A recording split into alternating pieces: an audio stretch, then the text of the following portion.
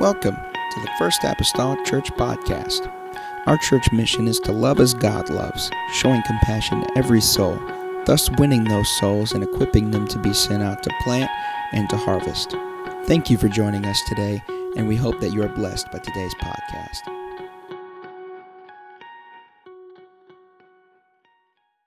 Chapter number 2. I'm going to read a couple verses of Scripture. Start with verse 16. We are tongue and grooving with last week. After last week, the very next day, I felt God already starting impressing some other things on my heart. And so here we go. Verse 16 of Genesis 2. And the Lord God commanded the man, saying, of every tree of the garden thou mayest freely eat, but of the tree of the knowledge of good and evil thou shalt not eat of it, for in the day that thou eatest thereof thou shalt surely die. So for all purposes, I guess tonight this is the principle of freedom part 2. And if I were to subtitle this, it would simply be this: prohibition versus protection. Prohibition versus protection. All right, can we pray together? Father, I come to you this evening. God, I'm grateful, Lord, for the opportunity, God, to be here, to be in health, to be here. I pray, oh Lord, as we come again and center our lives around your word. I pray, oh God, that you would bring, Lord, all things, Lord Jesus, tonight into full, Lord, view and be clear, Lord Jesus, God. Mark any error from my mouth. I pray, oh Lord, for your anointing, God, that it would just, Lord, canvas, Lord Jesus, us in this place, God, before this service ends. Help us, Lord, tonight, God, to have understanding. I pray, Jesus, God, granted by you, and I know, Lord, you'll help us along this journey tonight. In the lovely name of Christ that I pray. Amen and amen. Hallelujah. You may be seated this evening if you so desire. Hallelujah. That's a common cliche we say. It's kind of like the same thing someone saying, you know, if you have your Bibles open to such and such, like if someone doesn't have their Bible, you're going to do something else. But so be seated if you want, or if you'd like to. I guess it's like if you don't want to, you can stand. I don't know. The principle of freedom, part 2, prohibition versus protection.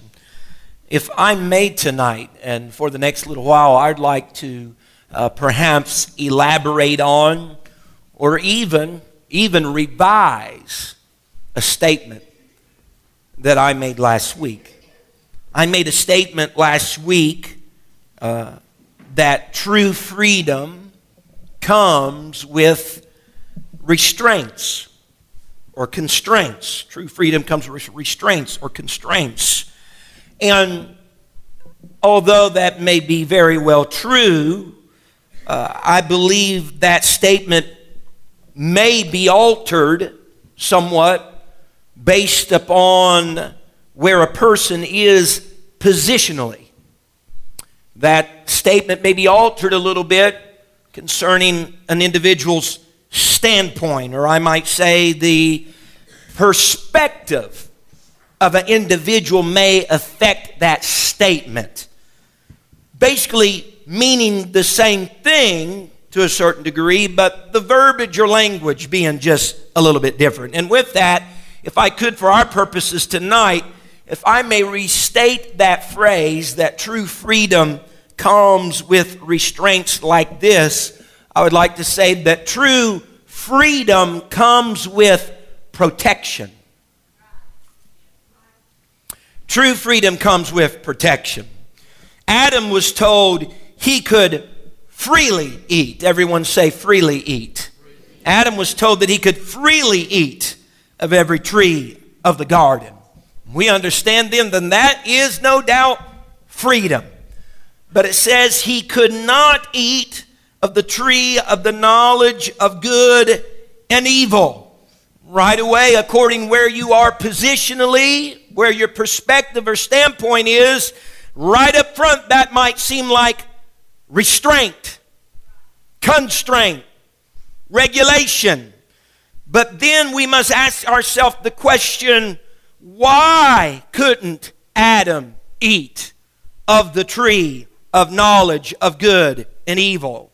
And the answer is he could not eat of that particular tree, because if he would, God said, you will die.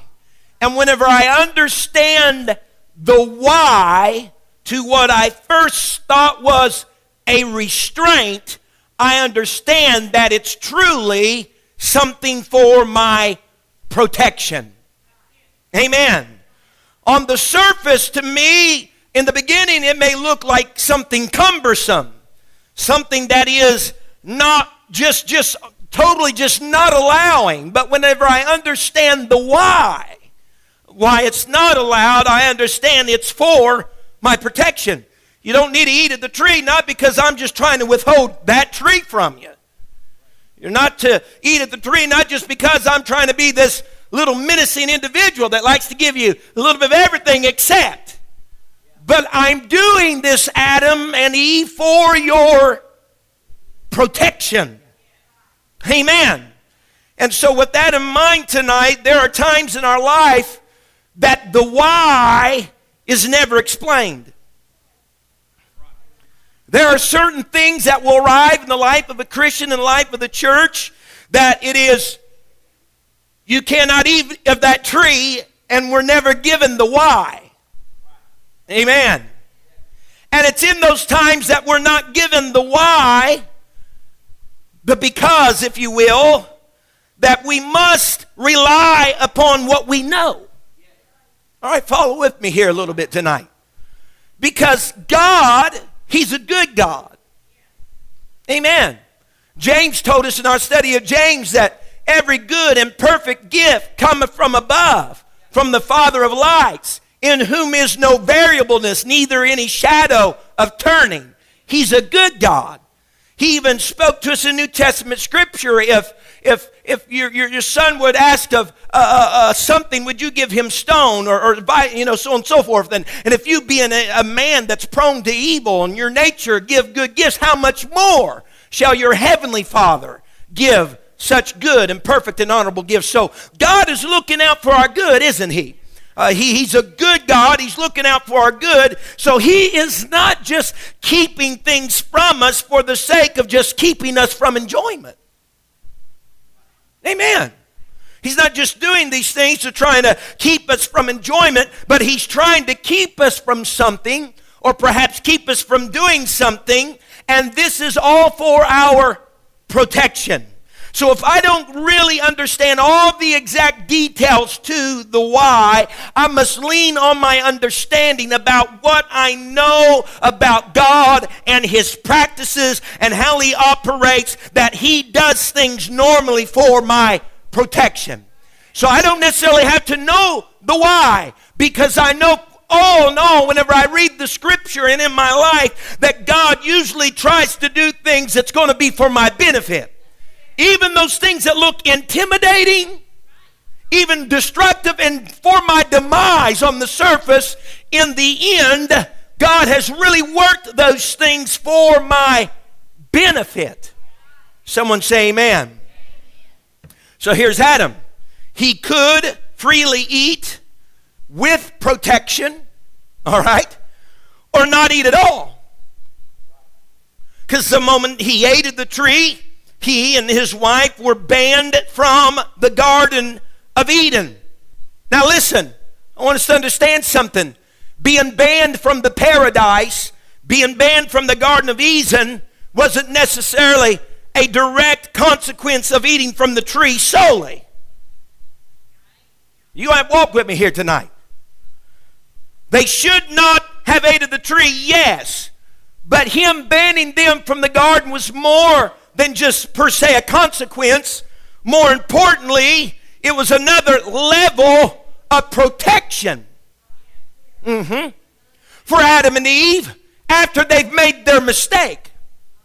The Bible says in Genesis 3 verse 22, and the Lord God said, behold, the man is become as one of us to know good and evil, and now lest he put forth, listen now lest he put forth his hand and take also of the tree of life and eat and live forever.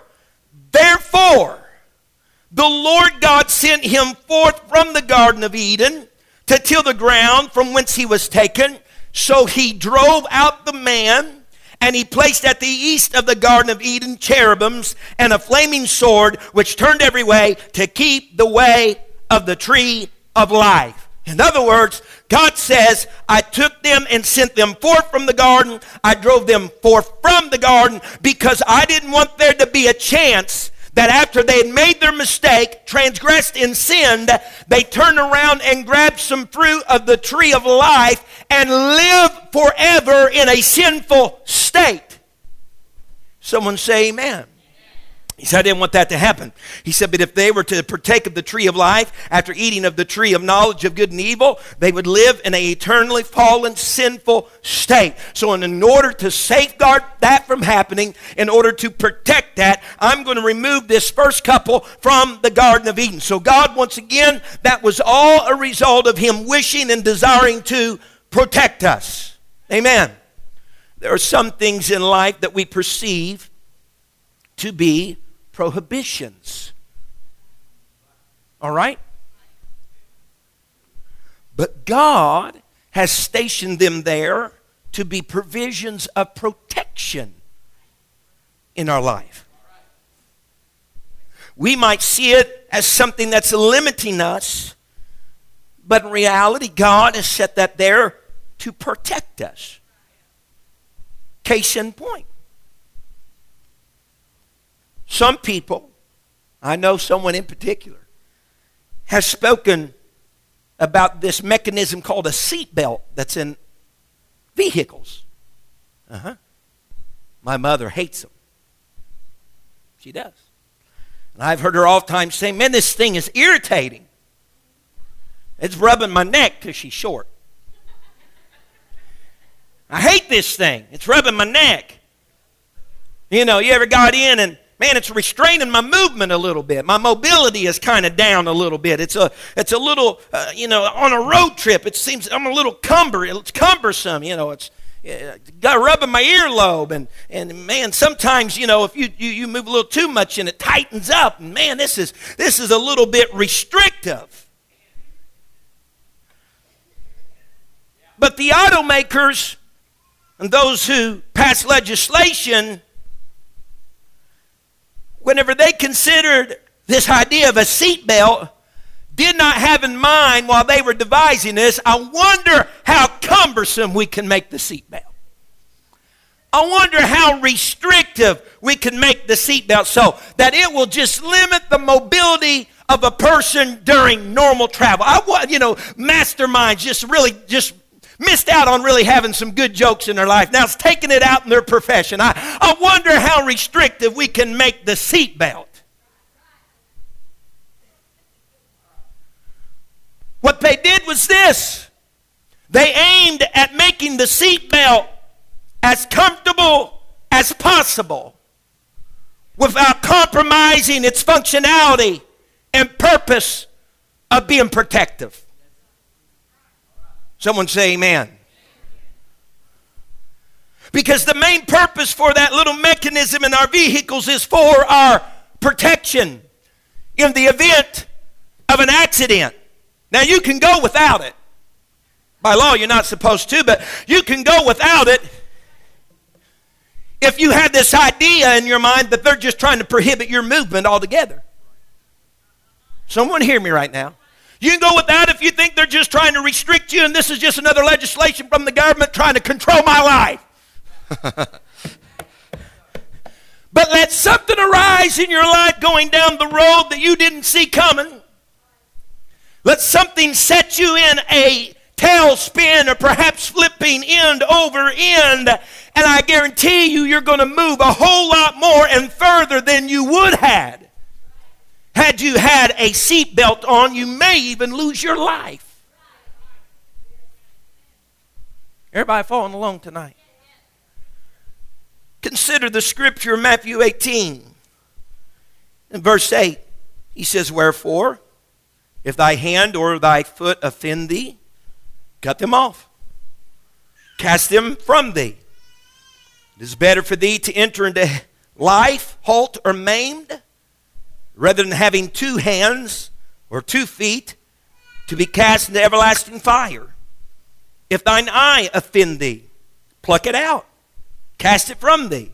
It is better for thee to enter into life with 1 eye, rather than having 2 eyes, to be cast into hell fire. He says, if these things offend thee. The words offend, or the words offense, in the New Testament come from a Greek word, a Greek root, which means to bend or to bow.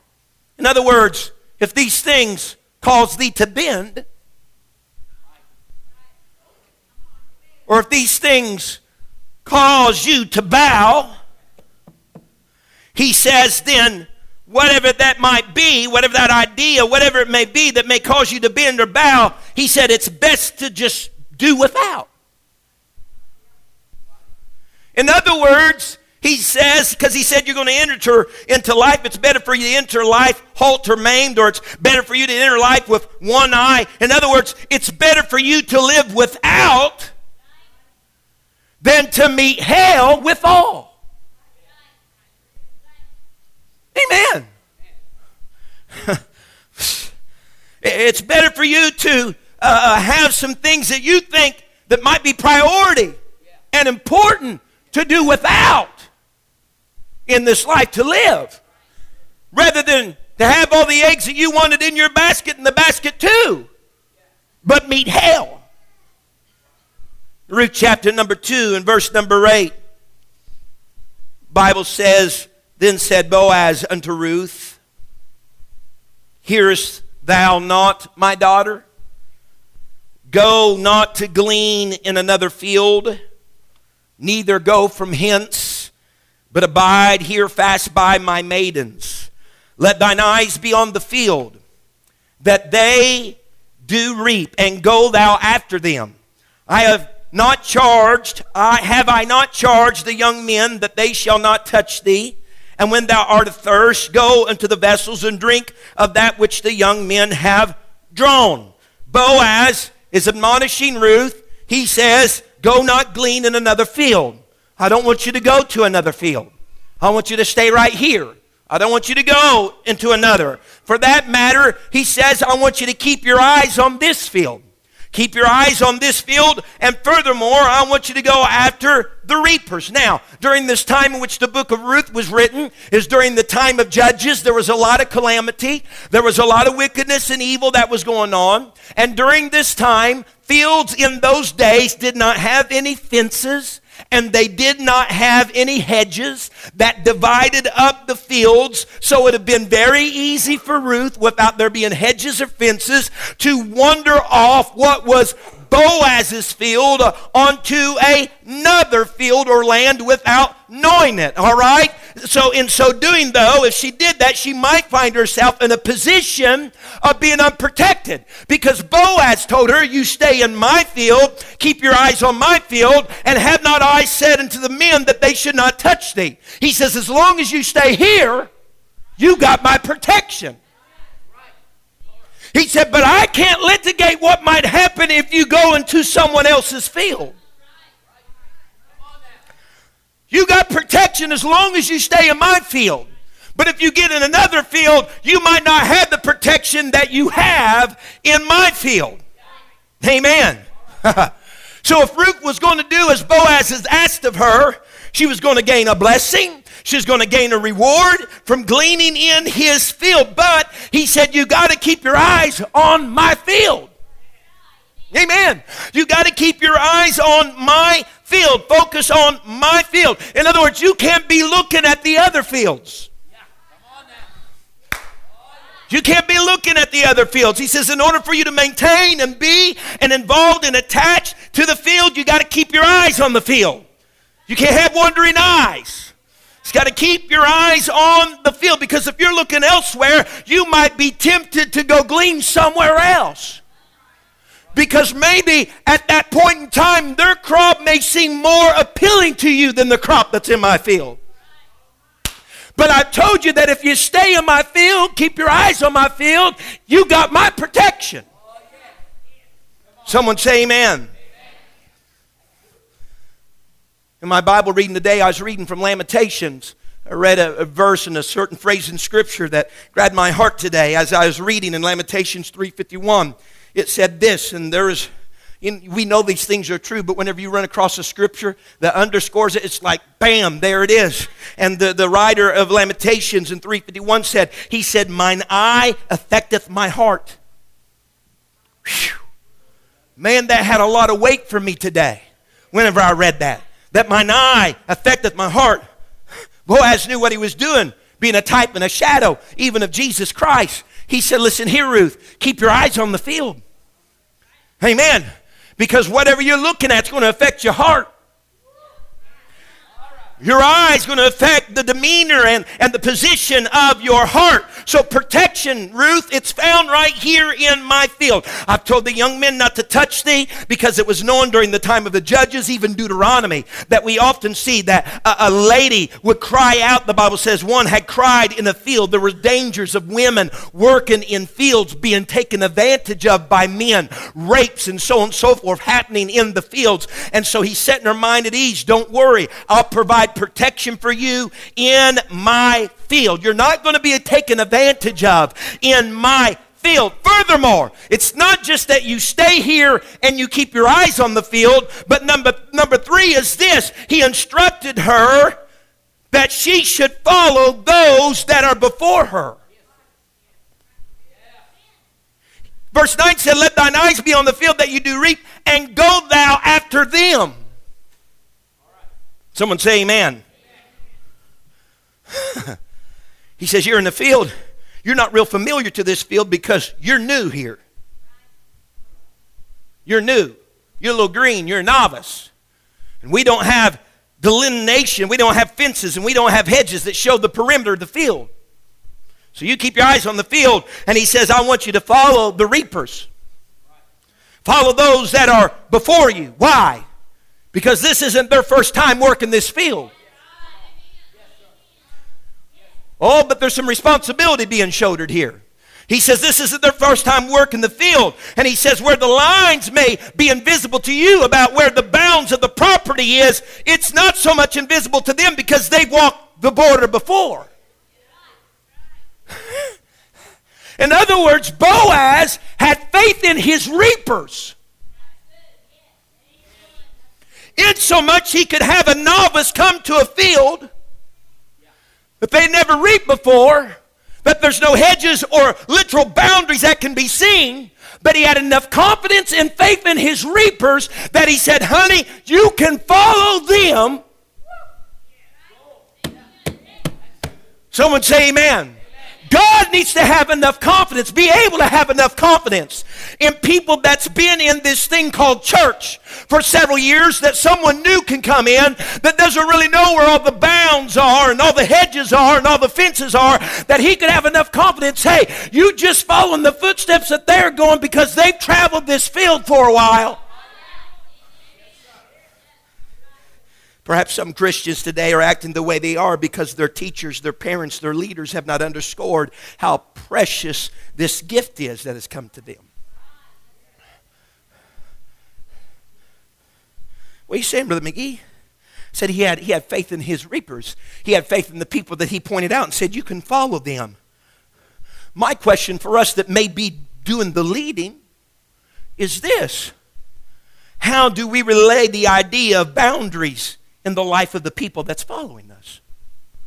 Let me say it like this. Parents, how do you relate the things that your children should or should not do according to God's word? How do you relate to that to them? Do you relay that as something that they are prohibited to do, or do you relay that to them that that's something that God is protecting you with?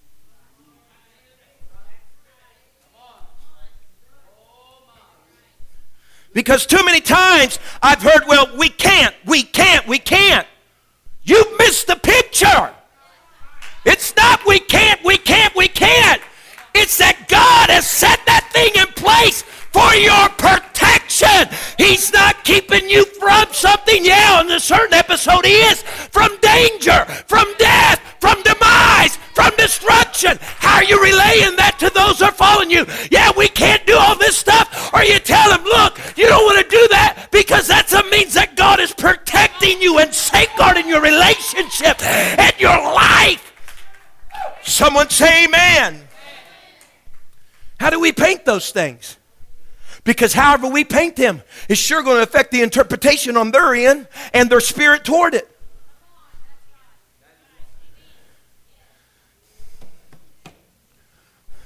Because the first thing with literal children, you tell them they can't. What do they want to do? They want to do it. Cookies are freshly baked. Don't touch the cookies. You know what happens? They're still soft and you got imprints of fingers. And portions of cookies gone. How you lining this up for them? If you walk this path long enough, we don't do this in our household.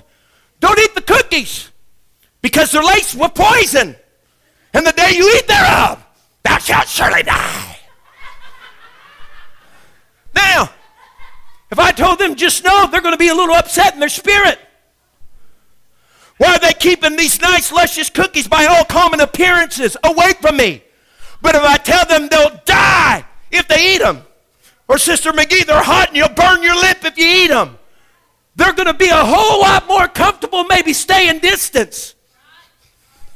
Where they see that this is something presented to them, not that they're trying to be kept from, amen, for the purpose of just being kept from, but for the purpose of protecting them.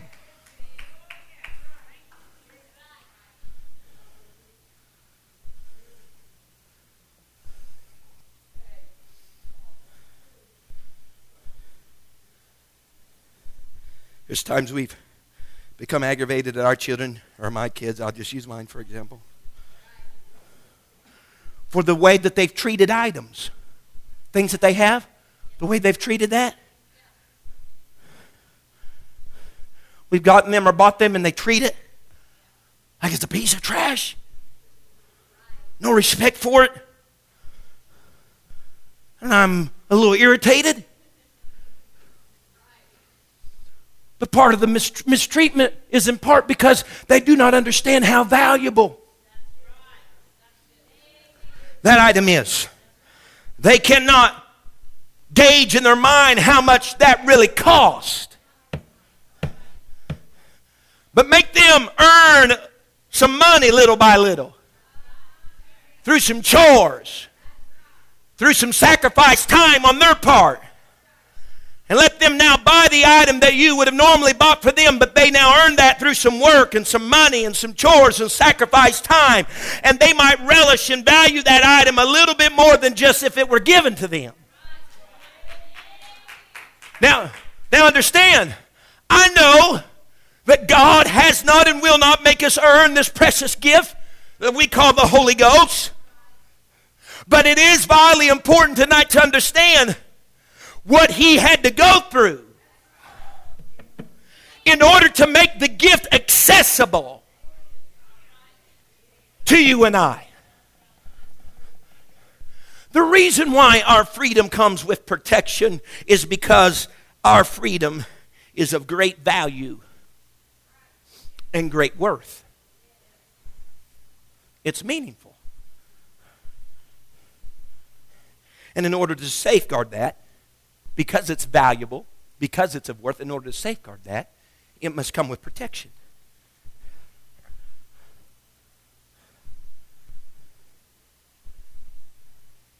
There are certain things that we do not put fences around and locks on and put in our garage.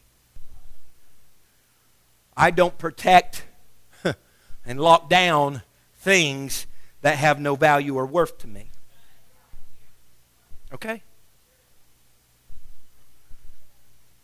My idea, there is no need to protect something of no worth.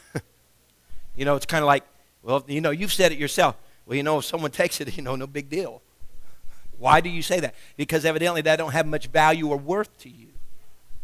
So there are certain things around your house that you don't mind if it stays in the backyard exposed to the elements or untethered and not chained to something, because it would not represent a great loss if it were taken. Because to you it's not worth much. It's not valued much. However, there are other things. There are other things that you'll talk to your wife or child about if they left out where it should not have been. because it is of great value and great worth. You'll not leave it out because it's too costly and expensive to you to willing chance losing. If you remember a lesson at another time, we talked about the idea of value, how value is not derived from the object itself, but the value is derived from the one who possesses the object or the one who desires the object. Amen. The object has no value in and of itself. Its value is marked at whoever desires it. You know, you might have a baseball card and say, man, this thing here is worth $10,000. That's only worth $10,000 if it's worth that to someone who desires it. The object itself, but if someone has a desire enough that they're willing to put down $10,000, then it's valued that. All right? Listen to me. I know I'm throwing a bunch at you maybe tonight. I don't know if maybe it's slipping through the net. But God understands the legitimacy of this freedom that you and I have and that He's provided for us. And as a result of it, He's given it to us with safeguards and protections. Why? Because of its value, because of its worth. Now listen, I want you to follow this line of thought here just for a moment. Now the adversary, our devil, has this lifestyle that he's totally left unguarded. A lifestyle that he's totally left unguarded and without protection or restraints. Why? Because he must not value it or regard it as worth much. And that in itself should speak something to me. That if someone has something in an unguarded, unprotected area, then that thing must not mean very much to the owner. And if it doesn't mean very much to the owner, why does it mean so much to me? Do what you want to do. Do whatever feels good. Just do your own thing. The theme of the world. Just do whatever you want to do. What is that? That's unprotected. That's unguarded. Satan doesn't have any of those things. Why? It's not very valuable to him. Well, if he's the owner of all this and that's not very valuable to him, why do I want to cast my money into that? Why do I want... Well, you understand? If it's not valuable to the owner, why is it valuable to me? Someone say amen. The reason why it does something for us is because maybe we're desirous of that thing. If you'll remember however long ago we did this study on Nehemiah. I'm running quickly. Nehemiah chapter 2 and verse 17. Then said I unto them, ye see the distress that we are in, how Jerusalem lieth waste, and the gates thereof are burned with fire. Come and let us build up the wall of Jerusalem, that we be no more a reproach. Jerusalem's in waste. It's distress. The gates and walls are destroyed. It's burned with fire. Amen. We have these walls. They served many functions in the old cities and in the Old Testament times. They were used for safety. They were used for protection. They were used for defense. They were visible evidences of where your boundaries and your perimeters were at. But with that, in those walls, there were gates. They were ways that were in and ways that were out. They controlled who came in and who went out. Friends were prevented through the gate. Foes were kept out of the gate. When gates are not properly working, the wrong people get into your city. And the devil has free access into your life. But here's the statement. The Lord laid on my heart today. Your walls, defenses, safeties, things of protection, perimeters, bounds, your walls are only as strong as your gates are.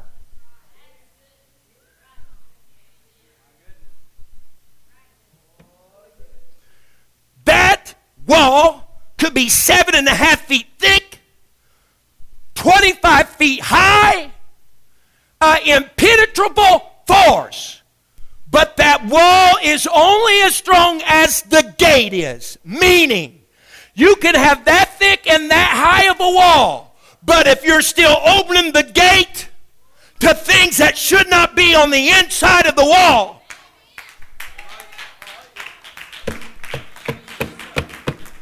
If I can state it another way, your walls of protection and defense are only as strong as or let me state it like this, are only as strong or weak as your allowances.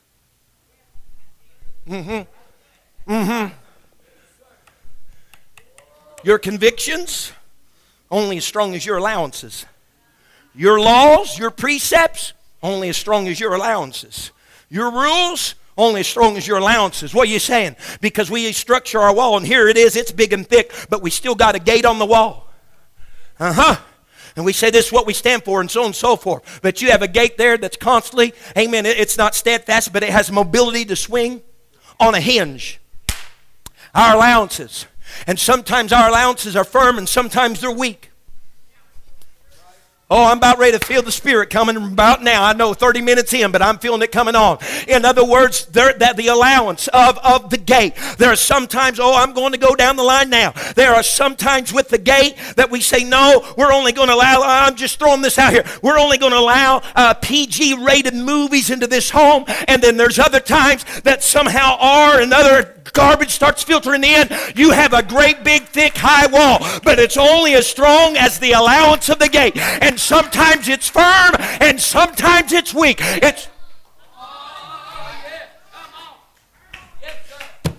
Oh yes, sometimes it's just a gentle holding of a hand with a lady, amen, a little arm around the shoulder, and other times it's kissing her and touching places that should not be kissed or touched. It's all about the allowance of the gate.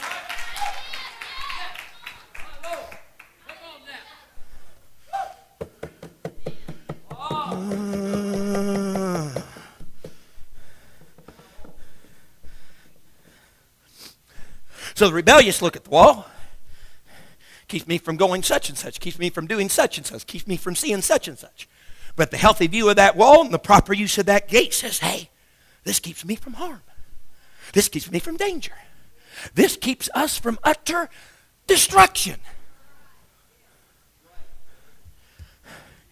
If you click that seatbelt with the understanding of its true motive for your protection, I guarantee you, if you go with that mindset, you can bear the times that it tightens up on you seemingly without cause. If you understand that it's going to safeguard you when your world's spinning around, you can bear the times that it seems to tighten up without cause. But in reality, let's ponder here for a moment. When it tightens up on you seemingly without cause, you jerked or you move suddenly and all of a sudden it's like, man, that's tight. I can't wait till I get stopped and I can undo that. You know why it did that? It's because it felt the threat. It began to interpret something threatening taking place. And it reacted according to the way it was made. It tightened up. Someone say amen. We pawned off that thing's malfunctioning. See, these things don't work. They're stupid. I told you they were stupid. We say it's a little silly. But it was designed to operate according to some threat of a sudden stop or that unforeseen impact that was taking place. See, we're thankful for the Lord's protection as long as what we perceive we're being protected from is a threat to us. I want somebody to hear me clearly right now. We're thankful for God's protective hand. Whenever whatever it is infiltrating, we understand to be a threat and we perceive that to be a threat. Thank you, God, for your protection. But let something start entering our life that we don't characterize as a threat or any big deal. And that careful protection that He is providing, then we start terming, He's prohibiting me from doing something. Just because we cannot see the danger involved from our perspective. I don't know if am I throwing this out at a good enough level for everybody tonight? Thank you, God, for your protection. Yeah, man, that was going to get me. I was going to be going down the wrong road if I went down that path, but God's protection, because we seen the threat. But you got to trust God. You got to trust God, because every threat that comes in your life, you're not going to have some big poster board on it saying, yeah, that's a threat. It's going to come in as a snare unbeknownst to you, but it's still just as real as a threat. And you need not to term then what God's asking of you to do in your life as, well, He's just prohibiting me or keeping me from doing something. No, He's still protecting you, even though you don't realize He's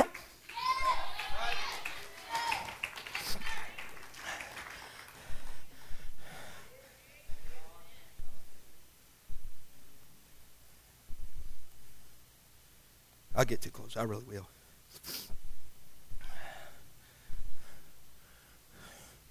A life jacket. Let's consider this. Hear me out. These illustrations you're going to find in some great book of illustrations. They flowed from my own little pea brain here. Hear me out. I want you to get this. So I might not look at you. It was inspired when I wrote it. A life jacket isn't any less protective on an individual whose life was safe from drowning in water he or she wasn't afraid of. You hear me? Or felt threatened by. Than it does on an individual who felt they were in grave danger by just being around water.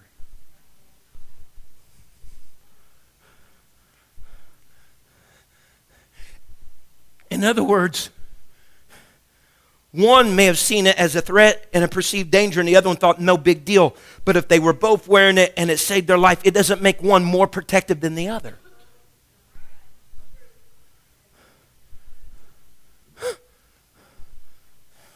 You understand? I'll close.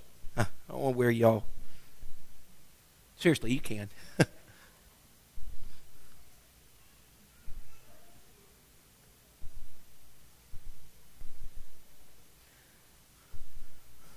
Nor does the person that sues the automaker because during the crash the seatbelt was so constrained it caused some severe bruising on their legs and torso.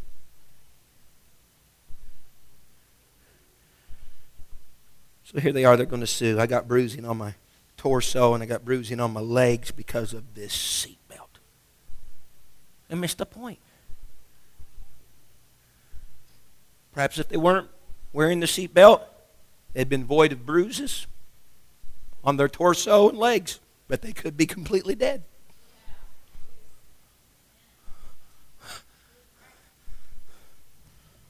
So if I may restate then my phrase from last week, because it's based upon vantage point, true freedom comes with restraints. Well, I like to say it like this on this side of Calvary, that true freedom comes with protection. And the way that you view it, those two statements, one or the other, may reveal a lot about your relationship with the Lord. Do you see those things set in place as something that's being prohibited? Or do you see those things set in place as protection? That's really what it all boils down to. This freedom that we have in the Lord Jesus Christ. If we bow our heads this evening, God, we come before you, Lord, and I'm thankful, God, for your protection. God, even the times that I did not know the why to the admonition, didn't know the why to the admonition, but I knew who you were, and I knew how you normally operated, and I knew your word, and from that I knew that whatever the why may be in this scenario, it must be because God is trying to protect me. He's not just trying to keep me from some thrill or enjoyment or gratification or satisfaction in life. He's trying to protect me. He has protected me many times when I didn't even sense danger or feel a threat of danger. He's protected me.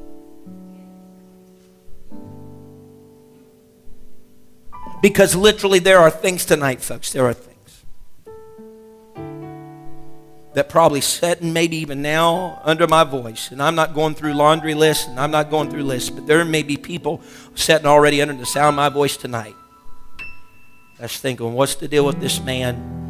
And certain things that maybe you're feeling already some conviction about. You're saying, what is the big deal, preacher? I'll tell you what I feel in the Holy Ghost. What's the big deal? You may not understand what the big deal is. You might not have the why. But if you'll trust this God you say that you love, that you're in relationship with, that gave up his life for you to have this bountiful gift, if you'll trust that God, trust and know that whatever it is a big deal. And he's doing it for your protection.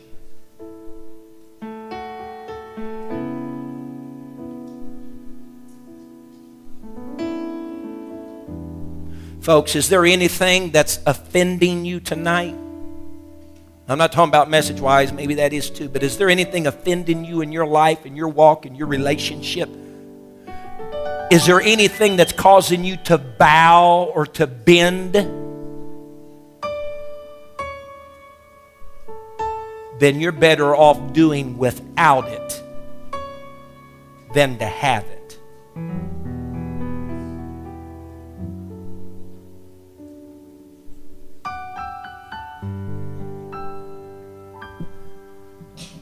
God's putting those things in there. He's putting those things in there, trying to make this life that we live just as comfortable as possible without compromising the functionality of his protection for our life. I don't care to change fields. I don't care to change fields because he's already given a word of assurance to me that if I stay in this field and I keep my eyes on this field and I follow disciplined, godly people before me, that I have protection here. I don't have that promise in another field. I don't have that promise in another field.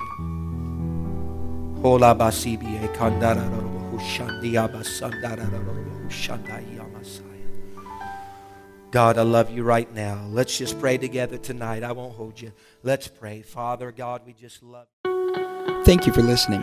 If you would like more information about our services and activities, you can find us on Facebook, Instagram, and Twitter with the username FACMC. Again, that's FACMC. Thank you, and have a blessed day.